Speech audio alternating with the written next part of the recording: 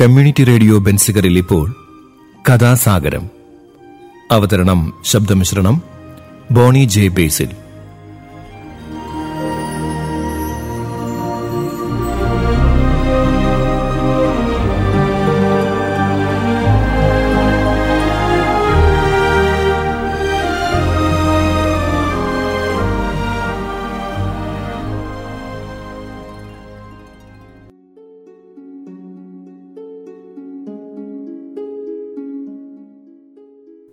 നമസ്കാരം പ്രിയ ശ്രോതാക്കളെ, ഞാൻ ബോണിയാണ്. കഥാസാഗരത്തിൻ്റെ ഏറ്റവും പുതിയ എപ്പിസോഡിലേക്ക് ഏവരെയും സ്വാഗതം ചെയ്യുന്നു. കഥാസാഗരം കഥകളുടെ പരിപാടിയാണ്. ഓരോ എപ്പിസോഡിൽ ഓരോ കഥ കേൾക്കാം. നാടോടി കഥകളും മുത്തച്ഛി കഥകളും ഇതിഹാസ കഥകളും പുരാണ കഥകളും ഐതിഹ്യങ്ങളും എല്ലാം ഇതിലൂടെ കടന്നു വരും. മുതിർന്നവർക്കും കുട്ടികൾക്കും ഒരുപോലെ ആസ്വദിക്കാവുന്ന കഥകൾ, പിന്നെ കുറച്ച് സമകാലിക വിഷയങ്ങൾ. അപ്പോൾ ഇന്ന് ഞാൻ പറയാൻ പോകുന്നത് ഉത്തരാഖണ്ഡിൽ നിന്നുള്ള ഒരു നാടോടി കഥയാണ്. സാധാരണ നമ്മൾ നാടോടി കഥകളൊക്കെ കേൾക്കാറുള്ള കണക്കുള്ളൊരു കഥയാണ്. ഇതിൻ്റെ പല രൂപത്തിലും ഭാവത്തിലുമൊക്കെ നമ്മൾ ഇത്തരം കഥകൾ ധാരാളം കേട്ടിട്ടുണ്ട്. നിങ്ങൾ കേൾക്കുമ്പോൾ മനസ്സിലാവും അത്തരത്തിലുള്ള ഒരു കഥയാണ്. എന്തായാലും അവസാനം ശുഭമാണ്. അപ്പോൾ എന്തായാലും ഒന്ന് കേട്ടു നോക്കൂ. ഉത്തരാഖണ്ഡിൽ നിന്നുള്ള ഒരു നാടോടി കഥ.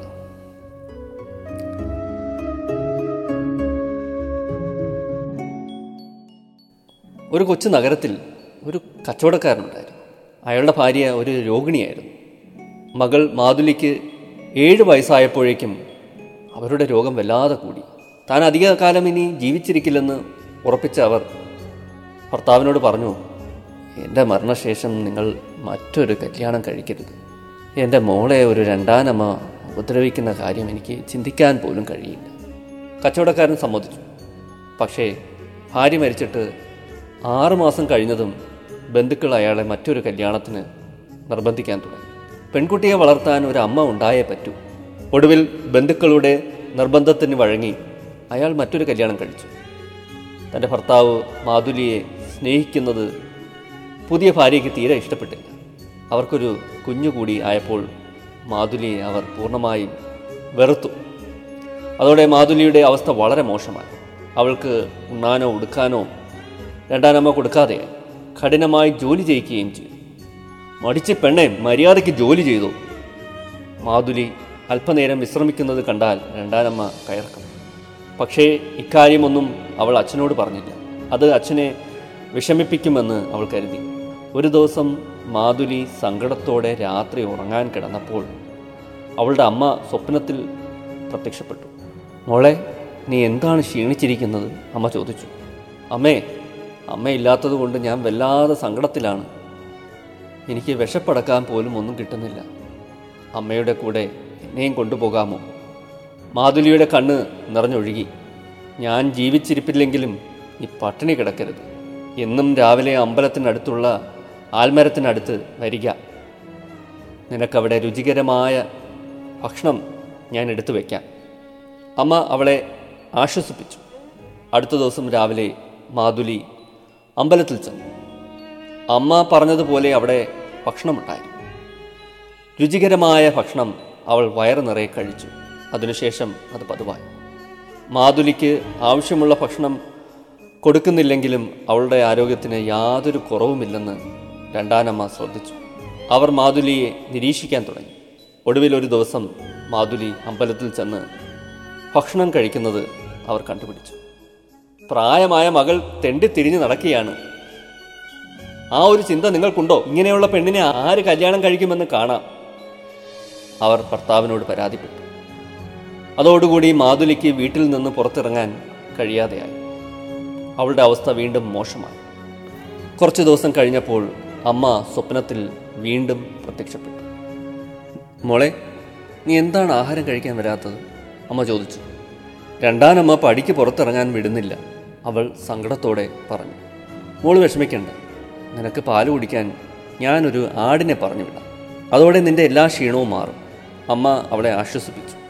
പിറ്റേന്ന് കന്നുകാലികൾക്ക് തീറ്റ കൊടുക്കാൻ പോയപ്പോൾ തൊഴുത്തിനടുത്ത് ഒരു ആട് നിൽക്കുന്നത് അവൾ കണ്ടു.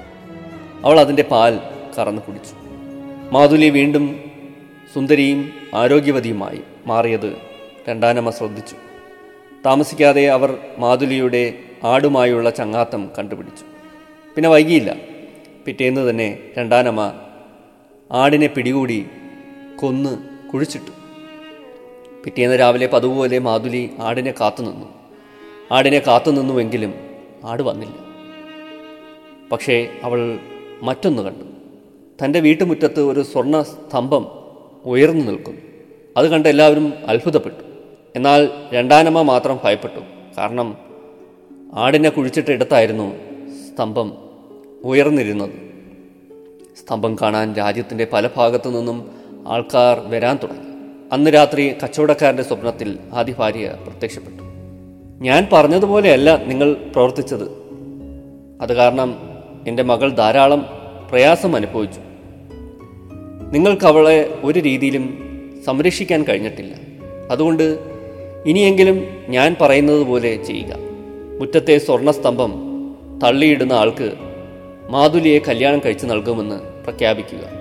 സ്ത്രീധനമായ ആ സ്വർണ്ണസ്തംഭവും കൊടുക്കുക. അത് മാതുലിക്ക് വേണ്ടിയാണ് ഞാൻ സ്ഥാപിച്ചത്.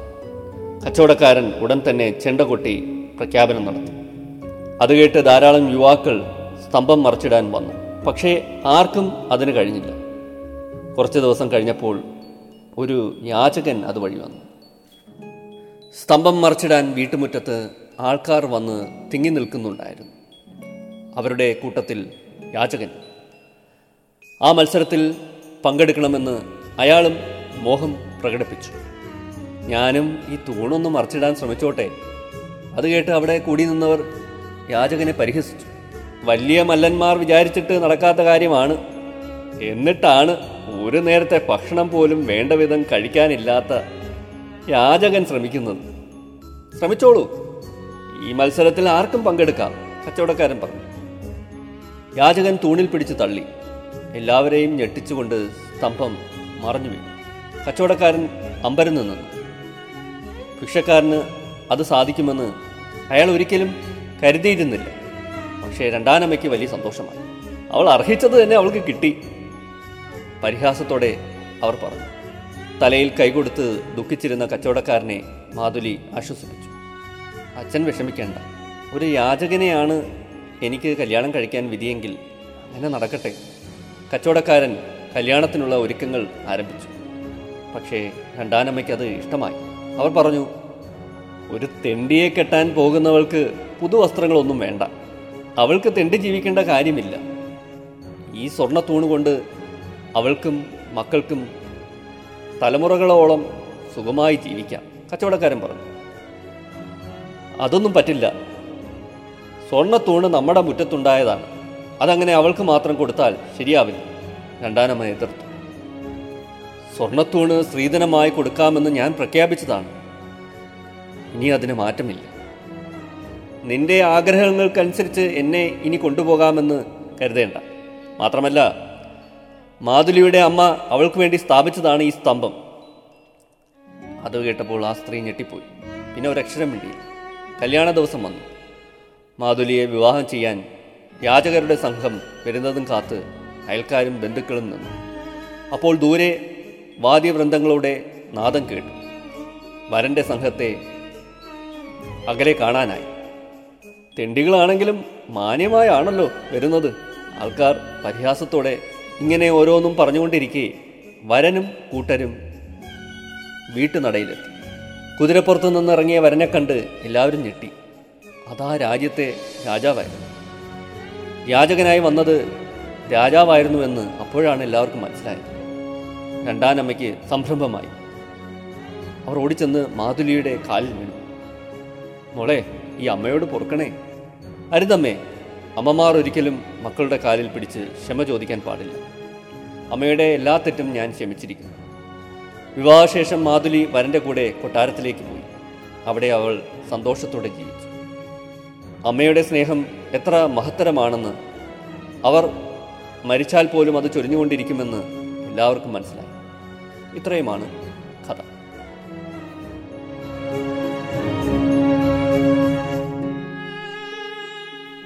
ഞാൻ ആദ്യമേ പറഞ്ഞു, ഇതൊരു നാടോടി കഥയാണ്. ഫെയറി ടെയിൽസ് കണക്ക് ഉള്ളൊരു കഥ. സ്നോ വൈറ്റ് ആൻഡ് 7 ഡാഫ്സ് എന്ന് പറഞ്ഞ കഥയൊക്കെ നമുക്ക് ഓർമ്മ വരും ഈ കഥ വായിക്കുമ്പോൾ. അവസാനം ശുഭമായിട്ട് കഥ തീരുന്നു. രാജാവ് വരുന്നു, കഷ്ടപ്പെടുന്ന ഈ പെൺകുട്ടിയെ രക്ഷപ്പെടുത്തിക്കൊണ്ട് പോകുന്നു, കല്യാണം കഴിക്കുന്നു. അതായത് നായികയെ കല്യാണം കഴിക്കുന്നു. എല്ലാം ശുഭം. വില്ലത്തിയായ രണ്ടാനമ്മ പശ്ചാത്തപിക്കുന്നു, ക്ഷമ ചോദിക്കുന്നു. ഒരു ശുഭ പ്രതീക്ഷ നൽകുന്ന കഥകളാണില്ലേ നാടോടി കഥകൾ. എല്ലാം മംഗളമായി തീരും, പ്രയാസങ്ങളൊക്കെ ഉണ്ടെങ്കിലും ജീവിതത്തിൽ ഇനിയും നല്ല കാലം വരും എന്നൊക്കെയുള്ളൊരു ശുഭപ്രതീക്ഷ, കഷ്ടപ്പാടിൻ്റെ ഒടുവിൽ ഒരു നല്ല കാലം കാത്തിരിക്കുന്നുണ്ട് എന്നൊക്കെയുള്ളൊരു ശുഭപ്രതീക്ഷയാണ് ഇത്തരം നാടോടി കഥകൾ നമുക്ക് ചൂണ്ടിക്കാണിച്ചു തരുന്നത്. ചിലരുടെ ജീവിതങ്ങളും അല്ലേ അവിശ്വസനീയമാണ്. അത്തരത്തിലുള്ള ഒരു വ്യക്തിയാണല്ലേ ജംഷഡ്ജി ടാറ്റ, നമ്മുടെ ടാറ്റ ഗ്രൂപ്പിൻ്റെയൊക്കെ സ്ഥാപകൻ, ഒരു പയണിയർ എന്നൊക്കെ പറയാം. എല്ലാത്തിൻ്റെയും തുടക്കക്കാരൻ, ആരംഭം കുറിച്ച വ്യക്തി, പല ബിസിനസ്സുകളും ആരംഭം കുറിച്ച ഒരു വ്യക്തിത്വം. ഇദ്ദേഹത്തിൻ്റെ ജീവിതം എന്ന് പറയുന്നത് നമ്മളെ ഓർമ്മപ്പെടുത്തുന്നത് സ്വപ്നങ്ങൾ കാണാനാണ്. നിരന്തരം സ്വപ്നം കാണണമെന്ന് അദ്ദേഹത്തിൻ്റെ ജീവിതം നമ്മളെ പഠിപ്പിക്കും. അദ്ദേഹത്തിൻ്റെ ജീവിതത്തിലൂടെ സഞ്ചരിച്ചാൽ നമുക്കത് മനസ്സിലാവും. നിരന്തരം ഇങ്ങനെ ഒന്നിൽ നിന്ന് മറ്റൊന്നിലേക്ക് ഇങ്ങനെ അദ്ദേഹം കടന്ന് പൊയ്ക്കൊണ്ടിരിക്കുകയാണ്. ഒന്ന് ആരംഭിച്ചോ അടുത്തത് ആരംഭിക്കുന്നു, അങ്ങനെ ഓരോ ബിസിനസ്സുകളും തുടക്കം കുറിച്ച്. അതായത് അദ്ദേഹം സ്വപ്നം കാണുന്നത് ഒരിക്കലും നിർത്തുന്നില്ല, നിരന്തരം മരണം വരെ ഇങ്ങനെ സ്വപ്നം കണ്ടുകൊണ്ടിരിക്കുക. ആദ്യം അദ്ദേഹത്തിൻ്റെ ആദ്യത്തെ കാലഘട്ടങ്ങൾ ശ്രദ്ധിച്ചു കഴിഞ്ഞാൽ വളരെ വിജയകരമായി കുറേ തുണിമില്ലുകൾ അദ്ദേഹം സ്ഥാപിച്ചു. അത് വളരെ വിജയകരമായി പ്രവർത്തിക്കുകയും ചെയ്തു. എംപ്രസ് മിൽസ്, അത് നാഗ്പൂരിലാണ്. ബോംബെയിലുള്ള, അതായത് ഇപ്പോഴത്തെ മുംബൈയിലുള്ള സ്വദേശി മിൽ, അഹമ്മദാബാദിലുള്ള അഡ്വാൻസ് മിൽസ്, ഇതെല്ലാം വളരെ വിജയകരമായി പ്രവർത്തിപ്പിക്കാൻ അദ്ദേഹത്തിന് സാധിച്ചു. ആദ്യത്തെ ഇന്ത്യയിലെ ഇൻ്റഗ്രേറ്റഡ് സ്റ്റീൽ പ്ലാന്റ് ആശയം പ്രാവർത്തികമാക്കാൻ അദ്ദേഹത്തിന് സാധിച്ചു. അതാണ് പിൽക്കാലത്ത് ടാറ്റ സ്റ്റീൽ എന്നൊക്കെ പറഞ്ഞു വന്നത്. രാജ്യത്തിൻ്റെ അഭിമാനകരമായ ഹൈഡ്രോ ഇലക്ട്രിക് പവർ പ്ലാന്റ് ആരംഭിക്കാൻ സാധിച്ചു. വാൽവാഹാൻ വെസ്റ്റേൺ ഗാഡ്സിൽ ആരംഭിക്കാൻ സാധിച്ചു. നമ്മുടെ പേരുകേട്ട എപ്പോഴും തലയുയർത്തി നിൽക്കുന്ന താജ്മഹൽ ഹോട്ടൽ മുംബൈയിലുള്ള, അതും അദ്ദേഹം ആരംഭിച്ചതാണ്. ഇന്ത്യയിലെ എല്ലാം തികഞ്ഞ ഒരു ഫുൾ ഫ്ലെഡ്ജ്ഡ് ശാസ്ത്ര ഗവേഷണ യൂണിവേഴ്സിറ്റി അഥവാ സർവകലാശാല അദ്ദേഹത്തിന് സ്ഥാപിക്കാൻ സാധിച്ചു, വിജയകരമായിട്ട് പ്രവർത്തിപ്പിക്കാൻ സാധിച്ചു. The Indian Institute of Science Bangalore, വിദേശത്ത് പഠിക്കാൻ ആഗ്രഹിക്കുന്ന വിദ്യാർത്ഥികൾക്ക് സ്കോളർഷിപ്പുകൾ, അതും അദ്ദേഹം തുടക്കം കുറിച്ചു. എന്തൊക്കെ കാര്യങ്ങളാണ് അല്ലേ. ബ്യൂബോണിക് പ്ലേഗ് കടന്നാക്രമിച്ചപ്പോൾ ഒരു കോൾഡ് സ്റ്റോറേജ്, അതായത് ഭക്ഷണങ്ങളൊക്കെ ശീതീകരിച്ച് വെക്കാൻ പറ്റുന്ന ഒരു കോൾഡ് സ്റ്റോറേജ് സ്ഥാപിക്കാൻ അദ്ദേഹം പ്രയത്നിച്ചു. പക്ഷെ അത് കാലത്തിന് മുമ്പേ സഞ്ചരിക്കുന്ന ഒരു ചിന്താഗതിയായിരുന്നു. പിന്നെ എത്രയോ കാലം കഴിഞ്ഞാണ് അങ്ങനൊരു സ്വപ്നം സാക്ഷാത്കരിക്കാനായത്. അതായത് സംഭവിച്ചത്, അങ്ങനെ നടപ്പിലാക്കാൻ സാധിച്ചത് ക്രോഫോർഡ് മാർക്കറ്റ്, മുംബൈയിലുള്ള ക്രോഫോർഡ് മാർക്കറ്റിലാണ് അങ്ങനൊരു കാര്യം സ്ഥാപിക്കാൻ സാധിച്ചത്. സ്വന്തമായിട്ടൊരു ഷിപ്പിംഗ് ലൈൻ ആരംഭിക്കാൻ അദ്ദേഹം പ്രയത്നിച്ചു. അത് നടപ്പിലാക്കുകയും ചെയ്തു. 2 കപ്പലുകൾ വാടകയ്ക്കെടുത്ത് നടപ്പിലാക്കുകയും ചെയ്തു. ആ കാലത്ത് ബ്രിട്ടീഷ് കപ്പലുകളുടെ ആധിപത്യമായിരുന്നു. അവർ നിരക്കുകൾ നിശ്ചയിക്കുകയും അമിത നിരക്ക് ഈടാക്കുകയൊക്കെ ചെയ്തിരുന്നു. അത് വിപണിയെ ബാധിച്ചിരുന്നു. അതിന് പ്രതിവിധിയായിട്ട് എന്തുകൊണ്ട് നമുക്ക് സ്വന്തമായിട്ട് ഷിപ്പിംഗ് ലൈൻസ് ആരംഭിച്ചുകൂടാ എന്ന് പറഞ്ഞ് അദ്ദേഹം അതിനും പരിശ്രമിക്കുകയും, പക്ഷേ അത് പിൽക്കാലത്ത് ചില പരാജയങ്ങൾ അതിനേറ്റ് വാങ്ങേണ്ടി വന്നു. അപ്പോൾ അത്തരത്തിൽ രാജ്യസ്നേഹം തുളുമ്പുന്ന പ്രവൃത്തികളാണ് അദ്ദേഹം സ്വപ്നം കാണുകയും അത് പ്രാവർത്തികമാക്കുകയും ചെയ്യാൻ ശ്രമിച്ചത്. കുത്തകകളെ മാറ്റി നിർത്താനും ജനങ്ങൾക്ക് ഭേദപ്പെട്ട സേവനങ്ങൾ നൽകാനും ഉള്ള ശ്രമം, ശ്ലാഘനീയമായ ശ്രമങ്ങൾ. ചിലതൊക്കെ പരാജയപ്പെട്ടെങ്കിലും അല്ലെങ്കിൽ മതിയായ സഹകരണമില്ലാതെയൊക്കെ പലതും പരാജയപ്പെട്ടെങ്കിലും അദ്ദേഹം കൈവച്ച ഏറെക്കുറെ കാര്യങ്ങളിലും അദ്ദേഹം വിജയം കൈവരിക്കാൻ സാധിക്കുകയുണ്ടായി. ഈജിപ്ഷ്യൻ കോട്ടൺ ഇവിടെ വളർത്താനും അദ്ദേഹം ശ്രമം നടത്തിയിരുന്നു. ഇത് പറയുമ്പോൾ അതും കൂടെ ഓർക്കുന്നത് നല്ലതായിരിക്കും. ഇവിടുത്തെ തുണിമില്ലുകൾക്ക് വേണ്ടി അത് വിജയകരമായി പ്രവർത്തിക്കാൻ വേണ്ടി അദ്ദേഹം അത്തരത്തിലുള്ള ശ്രമവും നടത്തിയിരുന്നു. അതും ഈ അവസരത്തിൽ ഓർക്കുകയാണ്. ഞാൻ ഇത്രയും കാര്യം ഇവിടെ സൂചിപ്പിച്ചത് യുവ മനസ്സുകളിൽ എപ്പോഴും ഈ സ്വപ്നം കാണാനുള്ളൊരു ത്വര ഉണ്ടായിരിക്കണം. ആ സ്വപ്നത്തിന് വേണ്ടി പ്രവർത്തിക്കാനുള്ളൊരു ഊർജവും നമ്മൾ സംഭരിച്ചു വെക്കണം എന്ന് ഓർമ്മപ്പെടുത്താൻ വേണ്ടിയാണ്. ഇത്തരം മഹത് വ്യക്തികളുടെ ജീവിതം പരിശോധിച്ചാൽ നമുക്കത് വളരെ പ്രകടമായി കാണാനും അത് മനസ്സിലാക്കാനും സാധിക്കും. ഈ ഒരു അഭിപ്രായത്തോടെ ഞാൻ ഇന്നത്തെ കഥാസാഗരം ഇവിടെ അവസാനിപ്പിക്കുകയാണ്. അടുത്ത എപ്പിസോഡിൽ നമുക്ക് കാണാം പുതിയൊരു കഥയും കുറച്ച് കാര്യങ്ങളും വിശേഷങ്ങളും ഒക്കെ ആയിട്ട്. ഇത്ര നേരം എന്നെ കേട്ടുന്ന എല്ലാവർക്കും നന്ദി, നമസ്കാരം. Signing off, Boney.